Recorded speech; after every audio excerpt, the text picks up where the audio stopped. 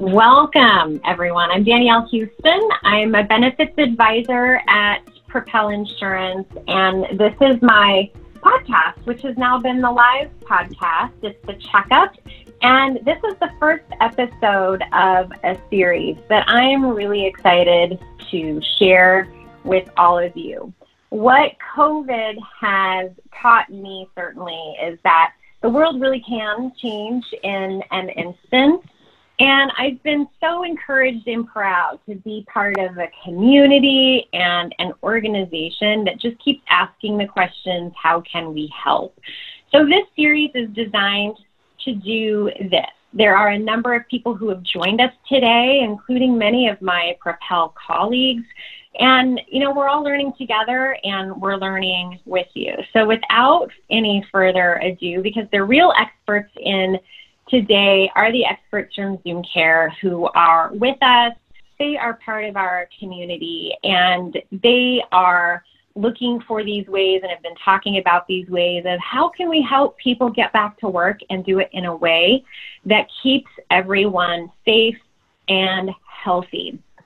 So we have Dr. Eric Vanderlip. He is the Chief Medical Officer of Zoom Care, and he's going to talk about how do we maintain a healthy workforce in this age of COVID-19. Getting back to work has, near-term complications and long-term. This is not a short endeavor by any stretch. So how do we navigate all of that? He's going to talk mostly around that maintaining of a healthy workforce. Sarah Fish has joined us today, and she's Zoom's Director of Compliance and Privacy. She's going to talk about how do we reopen safely and also staying compliant. That legal landscape is changing, and we're going to have another update around that here in 3 weeks. Finally, Thad Mick, who is the Vice President of Pharmaceutical Programs and Diagnostic Services, is going to talk about how do we use COVID-19 carrier and antibody tests to guide that workplace recovery. I'm going to go get my own antibody test just to see how see if it works and see if I can perhaps share my plasma in our quest for better health and finding some good health solutions. So with that, I want to turn it over to our first speaker, Dr. Vanderlip. Eric, kick it off for us. Hi, Danielle, and thank you for that wonderful introduction. And it's fun to see this talk come to fruition because we've been thinking about this for a couple of weeks here as we were working with some employers who are really struggling with their workforces, trying to figure out how to keep everybody safe, getting back to business. And we thought, gosh, we have a lot of ideas around that, and we're really delighted to be able to share that with you all today. So thanks for joining in this afternoon, and hopefully we can make this a fun and informative session. We are going to start off by just reviewing some of the basic facts around coronavirus. And I think in the midst of all of this, it's sometimes lost amongst us. Just some of the basic epidemiology. How is it spread? How does this thing get around? What do the symptoms look like? And how do we build a resilient community and a resilient workforce even before we get back to work and get back into some of the details later on? So that's what we're going to start with today. And it's important to note that primarily coronavirus, the virus that causes COVID-19, is spread mainly through small droplets that are aerosolized as somebody's coughing or sneezing in the workplace. And these droplets, for a brief period of time, go into the air, maybe 30 minutes, an hour or so, and then fall and land on surfaces, and then can live on those hard surfaces, especially for up to a day or two, and softer, porous surfaces for a couple of hours, potentially. The majority of spread is through these droplets. Somebody touches them or inhales them, and then by touching them, introduces them to their lips, their mouth, their nose, their eyes, their upper airways, and the virus gains a foothold in the upper airway primarily. And that's the main way in which it's spread. And when we look at the way the virus is spread, especially in workplaces, we see it mainly in groups and clusters of people that are primarily tightly organized or tightly grouped together. It's spread at dinner parties, or people are potentially sharing things, utensils, other stuff like that. and that's the main mechanism by which it spreads. And because of that, by and large, even in healthcare settings, we mainly work under what's known as droplet precautions when we're working to prevent the spread of coronavirus. These are similar type precautions to the way we treat the spread of the flu, because it looks like most of the time it's spread that way. And I should note that the ability to spread coronavirus is mainly contingent upon the amount of virus in your upper airways as you cough or sneeze. And so when we look at the amount of virus in somebody's upper airways compared to the timing and onset of their symptoms, there's some interesting patterns that emerge. The first is that after exposure to coronavirus, let's say that's day 0. I'll get to the symptoms in a second. Let's say that that's day 0. The average onset of symptoms is at day 5 after exposure to coronavirus. And when we measure the viral load or the amount of viruses in somebody's upper airways, it usually starts to become detectable about 36 to 48 hours before the onset of symptoms. And then the majority of people who develop a clinically notable infection will go on to develop symptoms at around 5 days. And those symptoms will persist for around 10 days on average.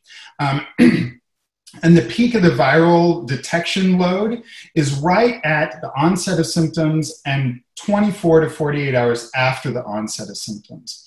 And that's really important to consider for a couple of things, mainly because there's a huge worry about the threat of asymptomatic spread, that I can transmit coronavirus to others when I don't exhibit symptoms. But it looks like from our best epidemiology that though that is a potential, and especially in those first 24, 36, 48 hours prior to the development of symptoms, the most infectious time that somebody has is probably right after they develop symptoms.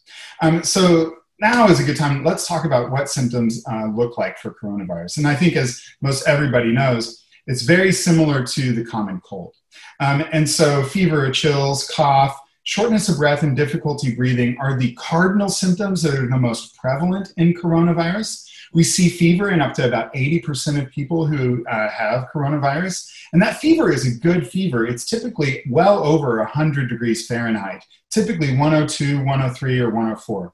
And when we've been testing folks and correlating their subjective symptoms of a fever and then actually measuring their temperature, we found that it was much more likely that somebody would test positive when they had a positive fever of 101, 102, 103. Though it's possible to have coronavirus and be able to detect it without the presence of fever, fever really is the cardinal symptom and one of the leading, most prevalent symptoms in coronavirus. Then there's a whole host of other non-specific symptoms too, and all these are rather non-specific, but that includes fatigue, muscle or body aches, headache, sore throat, congestion, runny nose, nausea or vomiting, even some GI symptoms like diarrhea or loose stools. Interestingly, one thing that was reported early that wasn't really picked up on until a little bit later was this sense of a new loss of taste or smell. And that also seems to be pretty specific to coronavirus. These are all the cardinal symptoms of coronavirus, but it's important to note that it's very non-specific. None of these will point directly to coronavirus. And when this thing really started for us in the US back in mid to late February, it was very difficult for us to tell the difference between coronavirus and the flu. And to that end, when we do symptomatic testing for people, we are only able to detect coronavirus in about 2 to 5% of the population who are having symptoms. Excuse me, I said asymptomatic testing, but I mean, when we do symptomatic testing for people, we really only pick it up in about 2 to 5% of the population because the symptoms are just so non-specific. Moving on. So let's talk a little bit about how to prevent coronavirus. And we're going to talk some about workplace engineering controls, et cetera. But I think it's worth noting that preventing exposure in the first place is probably worth a lot more to your workplace than testing and identification once it's already on the premises. So let's go and talk about some of the things that can help you prevent the spread of coronavirus in your workplace. So number one is control of the physical environment. And I think it's really important to note that there's three main things that you can do in terms of controlling that physical environment. The first is what we think of as engineering controls. And in essence, this is designing the workplace to functionally limit the spread of those small little droplets between individuals. So you can imagine this is barriers and why some folks put up those plexiglass barriers. This is also the design and trafficking of your workspace so that there's clear influx and outflux of traffic in and out of the workspace. Like for instance, even at our base camp, we have kind of now a one-way traffic corridor through the bathrooms and to the bathrooms and out of that will limit direct exposure that employees have to really get within that 6 feet radius with which most of these droplets will fall when somebody sneezes or coughs. So those engineering controls are really important. It's also important to consider your airflow in your workspace. And if the workspace has air filters, HEPA installed air filters are better than just generic air filters and should be sufficient to filter out viral particles spread or picked up throughout the HVAC system. It's also good to have common stations where people can perform hand hygiene particularly. And then through your engineering controls, supporting that social distancing of around 6 feet between individuals because it's much less likely for those small droplets to spread beyond 6 feet. It's possible and it's been reported, but it's far less likely. And then finally, periodic cleaning, especially of those hard surfaces where the virus can persist for up to 24 to 48 hours is especially important. And so scheduling more frequent cleanings to knock down the viral load as it's around your workplace will be really important. And that's in handles, door handles, bathroom sinks, bathrooms, light switches, really anything that somebody could use their hands on. Next slide. Doing great, Kate. Thank you so much. And then it's also important that employee behaviors be taken into account. And obviously, there's some simple ones like hand washing. And I think with hand washing and masking and the combination of those two things, that can help support 90-ish% of your workplace control. So good hand hygiene is essential. This is scrubbing your hands with soap and water for 2 rounds of happy birthday, and reminding your employees and setting up those kinds of engineering controls to remind your employees to do these behaviors, especially when they're around others or touching things in common workspaces. Masking is also really vital. Masking can be in twofold. One is with official personal protective equipment that you can buy. Surgical masks are efficient and sufficient to limit the spread of viral particles from the upper airway. But a face covering that's at least 2 to 3 ply cloth, mesh, or something like that to cover both the nose and the mouth.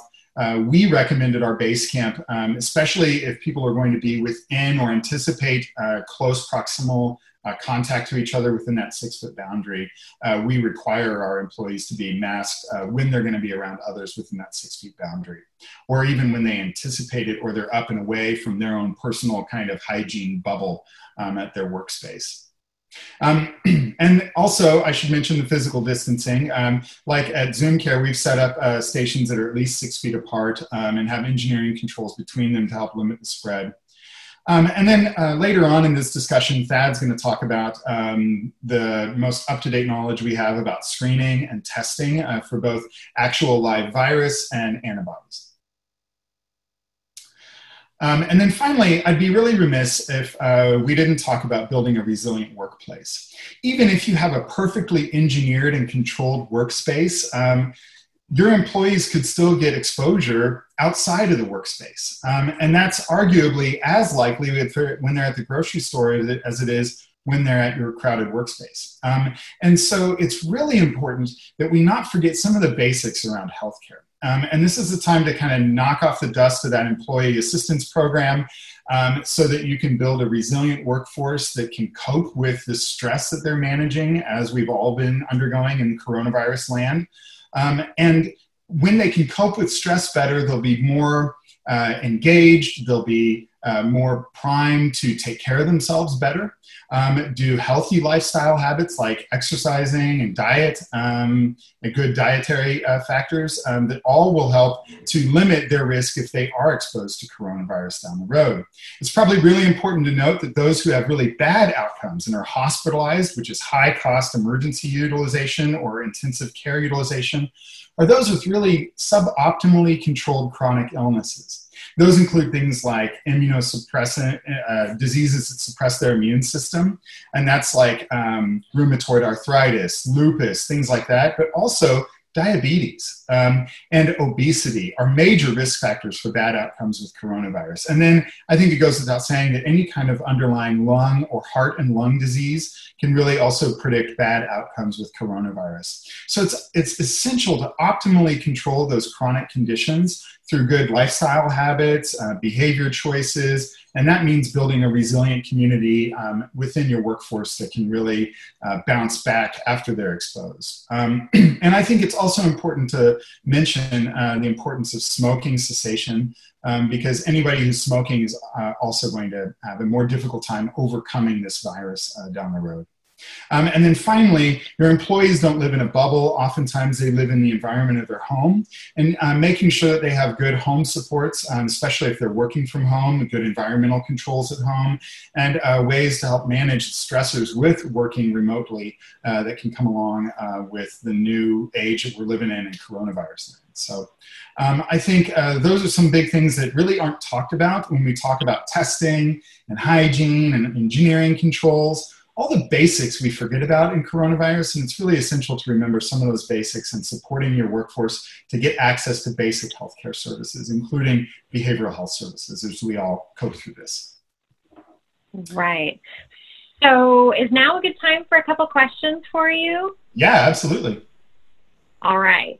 So if an employer has a temperature checker, at the door for arriving employees, what's the temperature where employees should be sent home? Good question. It's 100.4 degrees Fahrenheit, 100.4. In the healthcare environment, we are using a slightly lower threshold of 100.0 to screen employees. There's a widely noted transmission of COVID within the healthcare workspace, and so we're trying to be just a tad bit more cautious within a healthcare environment. But for regular work environments, 100.4 should suffice. Okay. Now, early on, there was a lot we were learning pretty rapidly, a lot of changing information that we would hear from the CDC about symptoms and who is mostly at risk. Do you think that information has kind of slowed down? Are we at a place where we kind of have our arms around it, or do you expect a lot more changes? I think with coronavirus, the one thing we can continue to expect is change. And yet at the same time, we've pretty well defined the clinical syndrome. There's a lot of other fringe things out there like COVID toes and stuff like that, and new sequelae that we're learning after people are diagnosed with coronavirus in terms of late onset immunocompromised states, kids with inflammatory responses that affect their heart and other systems. That we're still kind of getting our hands around as we learn more about the after effects of coronavirus. But certainly in the midst of it, the syndrome is pretty well defined. Okay. Any ideas why folks with diabetes or those who are obese are more of a risk factor than maybe some of the other groups that we initially heard about? Not yet. I think that some of the good science around that is going to emerge eventually. There's a lot of hypotheses. Some hypotheses include the way that the coronavirus comes into the body's system through the respiratory tract, the way it gains entry into cells, can be potentially affected by some of the medications used in conditions like diabetes and high blood pressure. But those are theories, and there could be a wide number of other possibilities out there that may explain some of these associations. Okay. Interesting. Yeah. There's still a lot to learn. And I think as we learn more, we'll continue to update our knowledge and the way we treat it and manage it. Fair enough. So we should all be prepared for more change to come and to just be resilient and keep moving with it, right? Yeah, I think this is why it's really important, because it's such a fast-moving thing, to have a system or a health system that can assist your employees with really staying on top of their risks and managing it throughout the course of this pandemic? Yeah, good advice. Thank you. Yeah, good questions. And folks can certainly keep the questions. They can keep them circulating through chat. I've had a couple of text messages. So however you want to send over a question, feel free. And I think we are going to transition to hearing from Sarah around compliance. Hi. So we're going to go over workplace policies. Next slide. So COVID-19 return work policies. So basically, employers should implement and update as necessary a written COVID-19 plan that includes policies for sick leave for COVID-19 related illnesses, infectious control measures, and return to work. Make sure your policies are specific to your workplace. Just don't copy and paste ones that are not catered to your business. It's okay to go and find those policies and procedures, but make sure that they are specifically to your business and not a carbon copy of somebody else's. Identify all areas and job tasks with potential exposures to COVID-19 and include control measures to eliminate or reduce such exposures. Also, talk with your employees about plan changes and seek their input. Additionally, collaborate with employees, and if you have unions, effectively communicate important COVID-19 information. Make sure the plan is posted and communicated to all employees. It's better to have employees in the input and certainly the unions before you set the plan in motion. Now let's take a deeper dive on each elements of the plan. Employers should implement and communicate non-punitive emergency sick leave policies for COVID-19 related illness, including actively encouraging sick employees to stay home. Ensure that sick leave policies are flexible and consistent with public health guidance, and that employees, again, are aware of these policies. Employees who have been sick with COVID-19, the ADA allows for requiring a doctor's note, but as a practical matter, you might not get one, because medical facilities are extremely busy and might not be able to provide the documentation in a timely manner. Most people with COVID-19 have a mild illness and can recover at home without medical care and can follow the CDC recommendations to determine when to discontinue home isolation and return to work. For those employees who have been exposed to the virus and may need to, have additional precautions or exposed to the virus at work, inform the employees of their exposure in the workplace, but maintain confidentiality as required by ADA. So an easy way to say is you've been exposed by somebody you came in contact. You don't have to say a client, don't say the name, definitely don't say an employee and the employee name. You keep it really confidential. They don't need to know who. When we get to contact tracing, that will be the government, and your job to kind of work through that. Workplaces can follow current public health recommendations and instruct potentially exposed employees to help to stay home, telework if possible, and self-monitor for symptoms. Again, as Eric went through, employers should develop and communicate infection control measures that you have put in place. Also develop and maintain a plan for the regular cleanings to reduce the risk of exposure to COVID-19. And then return to work. Establish policies and practices for social distancing. As Eric went through, alter your workspace to help workers and customers maintain social distancing and physically separate employees from each other and from customers when possible. Following new guidance from the EEOC, it is appropriate for an employer to mandate COVID-19 testing before an employee's return. However, the policy must be non-discriminatory and consistent. Employers can set up an employee health benefit and or an occupational health program to send employees for testing before returning to work. Big takeaways are make sure policies are non-punitive, written policies and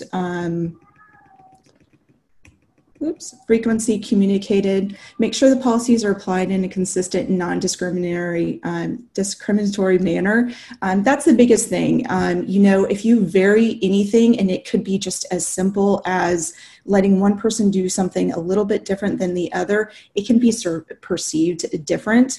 And that's where things get to go sideways with policies. So just make sure that, you write them down, you post them, and you frequently communicate them. Okay, next slide.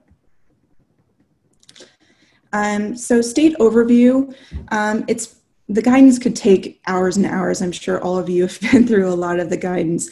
Washington and Oregon are similar with a phased approach. They kind of did a pact during, the beginning with California, and they decided to do this phased approach. Each one is doing a little bit variation of different, but read the particular guidance of what your business falls under to understand the policies and procedures that you will need to create to open. Both state opening plans are very prescriptive. Washington is a little bit more prescriptive. As anybody in Washington knows, Inslee's a little bit more prescriptive than Brown. Be patient and keep abreast of the changing guidance. It does change all the time. So keep looking, making sure that you are doing the correct procedures at the time. Just like us, the government is learning best practices and pulling back guidance and putting back guidance. Understand that if COVID-19 cases rise again, which there's a high likelihood, the prescriptive state limit, there is one for each state. There's a high likelihood the mandatory shutdowns will return back to essential businesses only, and have mitigation plans in place to able to wind those back down quickly. As for essential businesses, have your COVID-19 plan, including all your policies and procedures discussed previously, and clearly communicate to all employees. Slide 3. So the feds. So there are more acronyms than you guys have probably ever wanted to see in federal agencies. And, we're going to go over ADA, CDC, EEOC. So the rule of thumb for employers and employees should follow the guidance from the CDC as well as your local state health authorities on how to best to slow the spread of this disease and protect workers and customers. The ADA or EEOC does not interfere with employers following advice from the CDC and other public health authorities on appropriate steps to taking related to the workplace. Okay. So I did want to give some specific guidance that, might be helpful, kind of a Q&A. One of the big ones that I'm seeing, and I've gotten even asked about is, during the pandemic, may an employer require its employees to wear personal protective equipment? There's a lot of, kind of fervor about, at ADA, I don't have to wear my mask. Employers may require employees to wear PPE during a pandemic. It's actually allowed. However, when an employee with a disability needs a related reasonable accommodation under ADA, like non-latex gloves. As for a face covering, I'll let Eric kind of talk about that, but there's not too many, there's a lot of face coverings that you could have to, limit any ADA concerns. So there's that. And then, another quick question that I'm getting a lot is, during a pandemic, how much information can an employer request from employees who are feeling ill or sick at work? Employers may ask employees who are reporting ill. So if I call in and say I'm not feeling well, you can ask the symptoms to determine if they have COVID-19 or not, or if they might have. You can't determine that. And then during a pandemic, may an employer take its employees' temperatures to determine whether they have a fever? As Eric, indicated, we can. The big thing is make sure that if you are logging, or make sure that to see if you need policies or procedures to log the temperature or the symptoms. If you don't need that on a daily basis, don't log it, because you're going to have to follow those confidentiality laws with the ADA. So that's about it. And I think that's there are a couple of things in there that we are watching and also planning for. You hit the nail on the head when you say that these federal pieces alone, we could spend hours on these, and we anticipate that things like ADA and involvements of labor unions are going to become very prevalent in this post-COVID-19 workplace. wanting to ensure that people stay healthy. So we're going to dive deep into that on week 3. And you bring up a lot of good recommendations, like having that customized plan, not doing a carbon copy. I like that a lot. One of the questions, and I'm just going to read it. It seems like occasionally federal CDC guidance is different from state guidance. As an example, in California, we're hearing that asymptomatic patients can be tested and are getting tested, but CDC guidelines suggest not testing most asymptomatic employees. So if the guidance is different, what should a local employer follow? And that's really good advice too, because I think maybe the part B to that is we keep hearing things like suggestions, and we know that often things that are called suggestions really aren't, and later on, if you're not doing them, you're in trouble. So it's kind of a good question. Yeah, definitely. So recommendations, CDC doesn't create laws. They basically give recommendations, and then it's put into federal, state law through the public health authorities. So your public health authorities are your governing law and or state. And then you've got, ADA, but they don't really get into the recommending of the asymptomatic testing. FDA might get their paws in there a little bit. But I would state that, look at it, make sure that you understand it, get legal guidance before you, push employees or ask employees to do things that they might not want to do, because we are in this gray zone. As asymptomatic testing, it's new. So it's kind of like COVID-19 testing, when we really didn't know until we do now that there's validity to it. So it might take a month or two to get that answer, and I would just kind of hold off on that and make that you're following the local guidelines. Okay. Danielle, I might also add, if I could for a second, that we've had a lot of challenges navigating this kind of differing opinions between state and local governments at times around how to manage just infection control within a healthcare setting, for instance. And typically, we've defaulted to more state or local governing authorities, especially if their guidance is more restrictive than federal guidelines. And sometimes we found that in this, state and local authorities will have much more nuanced guidance because there's a breakout in the community, and they can provide more specific guidance to your surroundings, and are generally a little bit more on it in terms of providing on the spot guidance. So we found in general the local health authorities to be as, if not more, authoritative at times than federal ones, especially if there's a differing of opinion. Yep, and follow your local before following CDC. That's usually the kind of route you want to go. If there's a prescriptive from your local and you don't agree with that, then question the local authorities on that. But, you can't really pick and choose. There's, they do have jurisdiction over this area, so the local authorities. Okay. Any other questions? Really good point. Also, the local authorities are really on top of local supply chains. And some of the recommendations can vary dramatically based off of the local community-based access to supplies of personal protective equipment and testing supplies. Interesting note. Actually, I don't think that note would make most people feel much better that maybe testing's not being recommended in your neighborhood because we don't have it versus whether or not we need it, right? Yeah. Question of the hour, or the last quarter, I guess. All right. Viral and antibody testing. Gosh, this is also a really quickly changing space that we're hearing a lot about. So I am anxious to hear what Thad will share with us around this. Yeah, thank you, Danielle. This is perhaps one of the quickest changing areas of COVID development. It seems like on a daily basis, the environment shifts. Either there's a new test being released or some new guidance from FDA or CDC. There is a lot of change for sure in this area.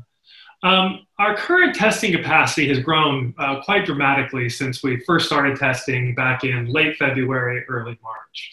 In fact, this last week we hit a record of almost 450,000 tests completed in one day. So almost 500,000, which is phenomenal considering just 3 months ago, we were testing very few, if any, individuals for this. It may seem like testing has been slow to develop, and at times it seems that way as tests are released in the market and then pulled back. But we do have a significant effort nationwide going towards creating testing supplies and different testing technologies that will help us get through this. If we compare last week's numbers of 450,000 new tests in one day to just a month ago we hit records of about 200,000 tests a day. So it seems like every 4 weeks at this point, we're doubling our testing capacity. If we look out at current guidance and current studies that suggest where our testing capacity needs to be, it ranges anywhere from about 5 million to upwards of 15 million tests a day. So if we use our 450,000 tests that we completed per day this last week and fast forward, we should get to that 5 million level in about 3 months, just in time for the fall flu season to hit again. So I'm confident that our testing capacity is growing, and we'll be able to meet the needs of our communities overall. If we look at infection rates vary widely depending on the geographic region. We've had over 15.1 million tests completed in the U.S. to date. And about 1.8 million of those tests have been positive for COVID-19. That's about a 12% overall positive rate if we consider our national statistics. When we contrast that to our regional experience, in Washington, we've had a little over 300,000 tests to date with about 20,000 positive cases, or about a 6% positive rate, which is far less than some of the national statistics that we've seen. And then if we look at Oregon, we've had about 115,000 tests and about 4,000 positive cases, or about a 3.5% overall positive rate. Now, if we look at some of the variability between our own regional experience and that of some of the national experience, there's a lot of factors that go into that. Certainly the West Coast, Oregon and Washington were one of the first states to issue stay-at-home orders along with California. We've been in social distancing for many weeks now, several months now, when compared to some of the other regional areas of the country. And then we have public health that's very actively engaged in ensuring that the governor's orders are followed through with. So I think a lot of those factors really lead to some of the differences of where we are today here regionally compared to some of the national rates. Next slide, please. If we consider current testing technologies, we can look at these in two different lights. One is diagnostic testing, which really screens for active infection. We have two testing technologies that really support this: a molecular framework and an antigen framework. Molecular framework really looks for viral RNA or DNA particles that identifies the specific virus within the host.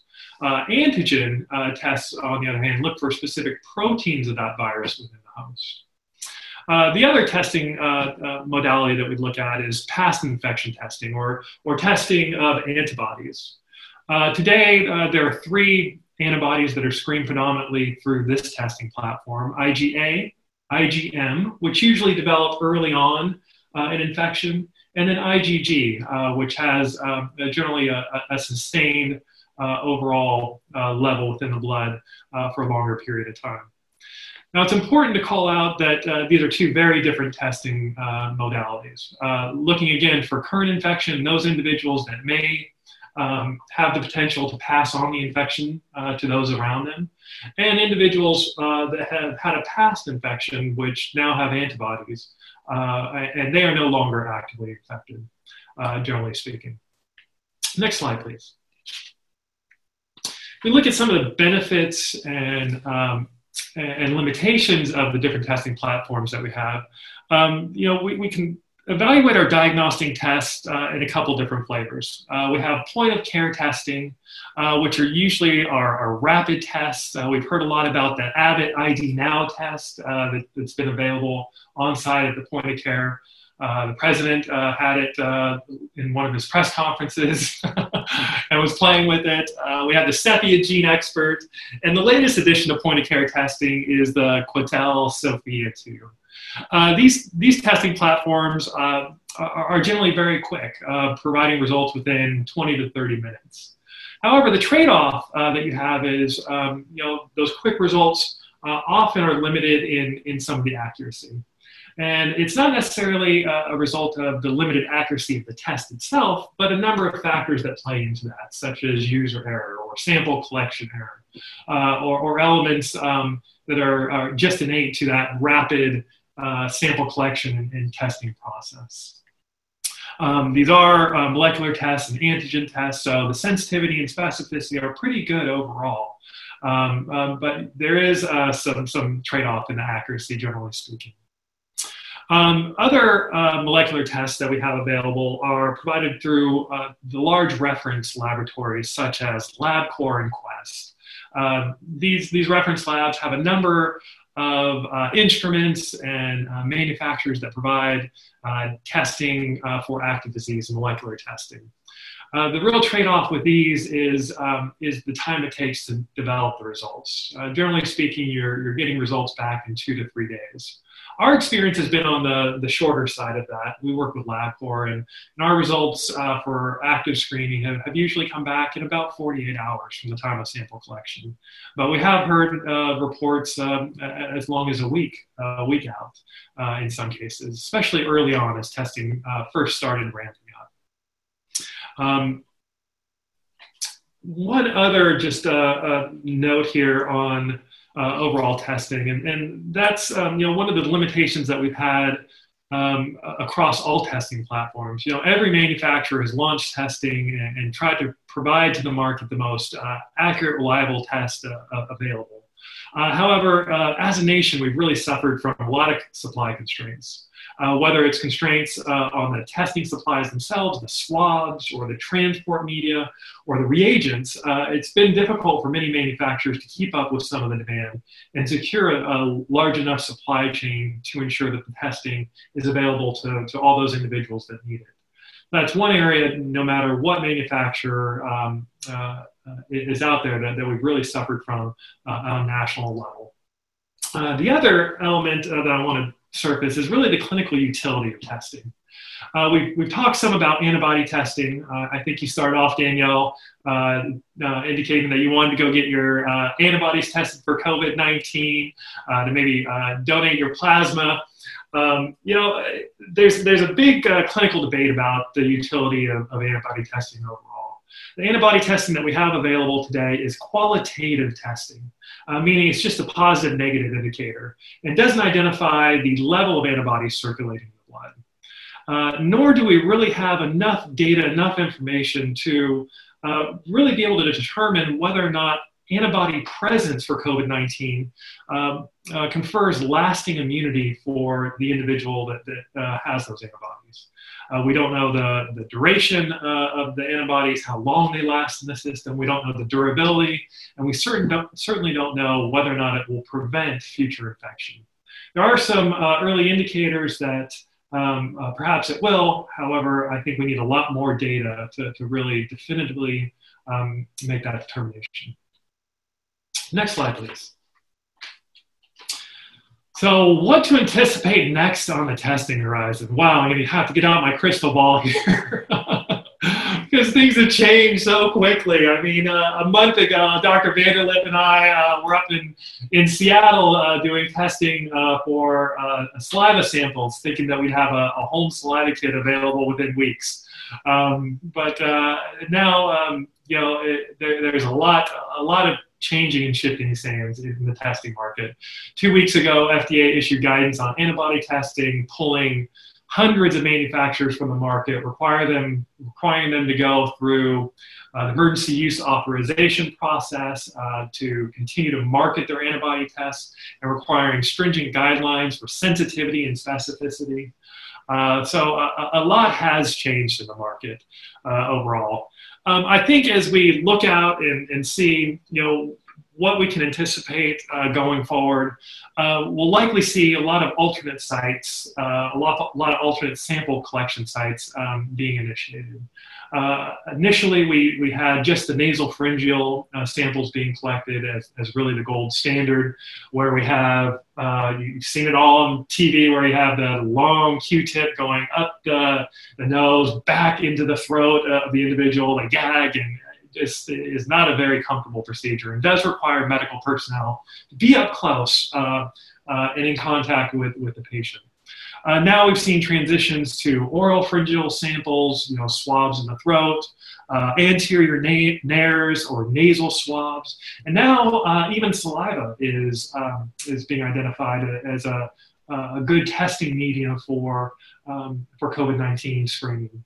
We've seen Rutgers University launch and have an approved saliva kit just a couple weeks ago.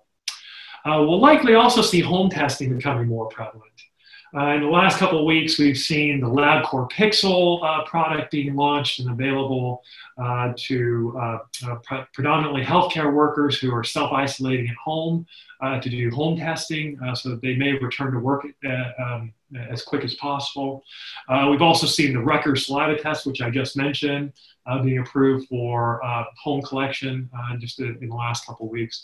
And we'll likely see this trend continue to evolve as FDA becomes more comfortable with many of the testing manufacturers out there, as they're able to demonstrate the sensitivity, specificity of home sample collections, non-clinician collected samples. We'll likely see more and more home testing solutions launching to the market. We'll likely also see smart testing and screening protocols available. You can think of integrating your smartphone with a questionnaire on a daily basis, asking you if you've experienced signs or symptoms, and if you have, recommending that you test, and if you test positive, those apps being able to trace where you were from a geo-tracking standpoint, and really being able to identify movement of the virus throughout communities. We've seen Microsoft and United Health engage in a partnership over the last couple months, and really close to launching products to the market, in addition to a number of other tech companies really focused in this area. And finally, if I had to really look at my crystal ball and rub it hard, I would say that potentially we could see lateral flow testing, similar to a pregnancy test, available, where we take a small blood sample and actually screen for active disease. We're a long way from getting there today. And there are a number of milestones that need to be achieved before we can get there and get testing in the hands of a broad community. But I think we're taking steps in the right direction. And within the next several months, we may see the FDA becoming comfortable to the extent, and manufacturers really doing their due diligence and being able to provide these testing modalities to the market. Next slide, please. And I recognize that we're running close on time, so just a final note here on employer testing and guidance. As Eric and Sarah had mentioned, really the employers have a lot of tools available to them today, really from a control mechanism, controlling the environment, setting up processes and protocols that are specific to their employer location to help keep their staff safe. Unfortunately, there is no one-size-fits-all testing program or screening program available. Nothing available today that we can say is plug and play for the broad employer market. However, developing controls, control environment, both administrative controls and workplace controls, and isolating those individuals that are symptomatic and sending them for testing and screening early on is perhaps the best way that employers can protect their workforce and protect their environment. Then, of course, work with brokers and consultants to identify what tools are available to really meet the needs of their individual workforce. That's perhaps the best guidance we can provide at this point. With that, I'll turn it over to questions. And we do have a couple. This question is a great one for Sarah. Ellie is asking, they're a hospitality industry employer. They are going to be temperature checking employees and keeping a log. Are they subject to HIPAA laws and compliance? So hospitality, HIPAA wouldn't go in there because they're not your patient, but you are subject to occupational health and OSHA regulations. So work with your OC health team, or if you don't have one, kind of look into that. Also look into why you're keeping those records. Is there a reason really? There really isn't a reason. You really want to check and see if those people have a temperature. If they don't, then they can go to work. Does that make sense? So just look into it, but you do have to treat those as a medical file for occupational health. Okay. This next question, I'm not sure if this would be maybe Eric or Thad, but how do you feel about segregating the congregate care infection rate from Washington's general population infection rate when determining our ability to move along for the state's reopening continuum? That's a big question, too. That's a good one. I can take that, Danielle. I've been kind of pondering that as we've been working through the remaining slides in the slide deck. And I think we're not the state of Washington and don't set policy statewide. But I would say that I think that we're starting to see some emerging differences in how we manage different at-risk populations. And we certainly see different recommendations for testing come out in nursing home populations as opposed to the general population. Like, for instance, the CDC is suggesting that even asymptomatic nursing home residents, once infection has been identified at a nursing home, be tested because of high-risk exposure. And they're obviously it's significant risk for complications were they to contract coronavirus. So in certain settings, we're seeing different policies emerge. And there's a chance that we could choose to siphon off certain segments of the population to look at infection rates there and use those to differentiate how we manage reopening policy. But that's for the state government to decide, and people with higher degrees in public health than my lowly master's of public health degree to weigh in on, I'd say. Mm-hmm. Thad, specifically for you, you talked about Zoom Care using a swab-based test that takes 48 hours. Why isn't Zoom Care using that saliva test or a home collection or rapid results yet? Yeah, great question. So it really comes down to supply. The Rutgers lab that is approved for home collected saliva samples just does not have the capacity at this point or the supply to make those available in the broad general public. We want to make certain that we're using a test that we can consistently provide to our patients, that's accurate and reliable and has a relatively quick turnaround in comparison. So, more to come. We hope to be able to initiate quicker turnaround times for testing as testing opens up. I would also add that it's really important that we have good tests, not just a test. And it's crucial to not miss potential infections. That's the most important thing. And some rapid test kits that were initially rolled out have really been questioned in terms of their sensitivity and ability to detect coronavirus. And our own internal sampling with saliva was fraught with difficulty, and hence we didn't roll it out. So when you're really looking at testing in the testing landscape, emergency use authorization from the FDA means the manufacturer has brought to the FDA their own internal sampling and testing criteria to show that the sensitivity and specificity, the test characteristics are good enough. But the FDA hasn't fully vetted it yet. And so we're all kind of flying under that guideline for emergency use authorization. And that means that there's a lot of tests out there that may not be as good as others. Good information to have, and it certainly helps to kind of cut through a lot of the other things we're all hearing and reading. It's really hard to decipher what the truths are versus, opinions and some of the other emotions that are coming into play when we talk about what all of this means.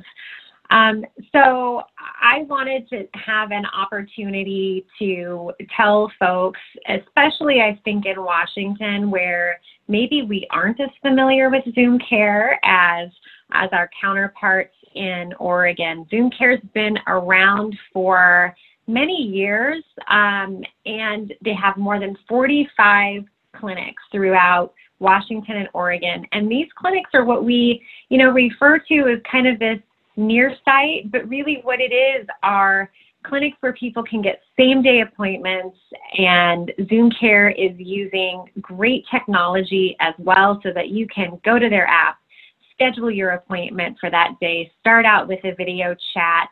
If you need to actually walk into one of their retail clinics, you can do that as well. And when I think about how someone like Zoom Care is positioned for where we are today, where the number of people who are accessing virtual care has exploded in the last 3 months, and the anticipation is that that trend will continue. We're going to see more people be pushed into this virtual system to limit how many people are coming into the clinics. And Zoom Care has an excellent infrastructure to do that, as well as some drive-through testing facilities.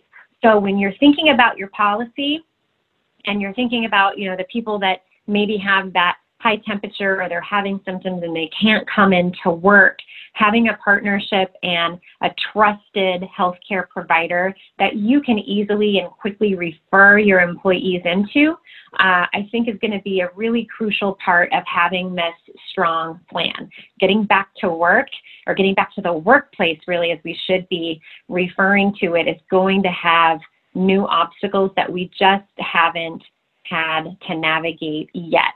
And it's going to take a lot of us all working together and thinking about new ways to solve some of these problems so that we can, reconvene with some normalcy.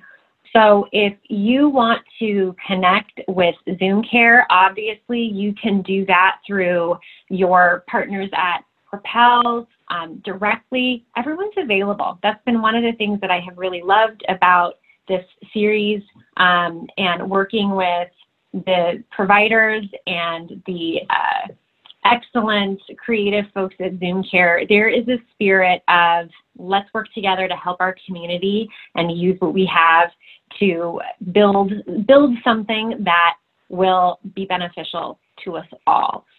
So with that, we thank you for joining us today, or if you are listening to this later, we are always welcoming your questions as you have them. And we thank you again for coming, and thank you for being part of our conversation today.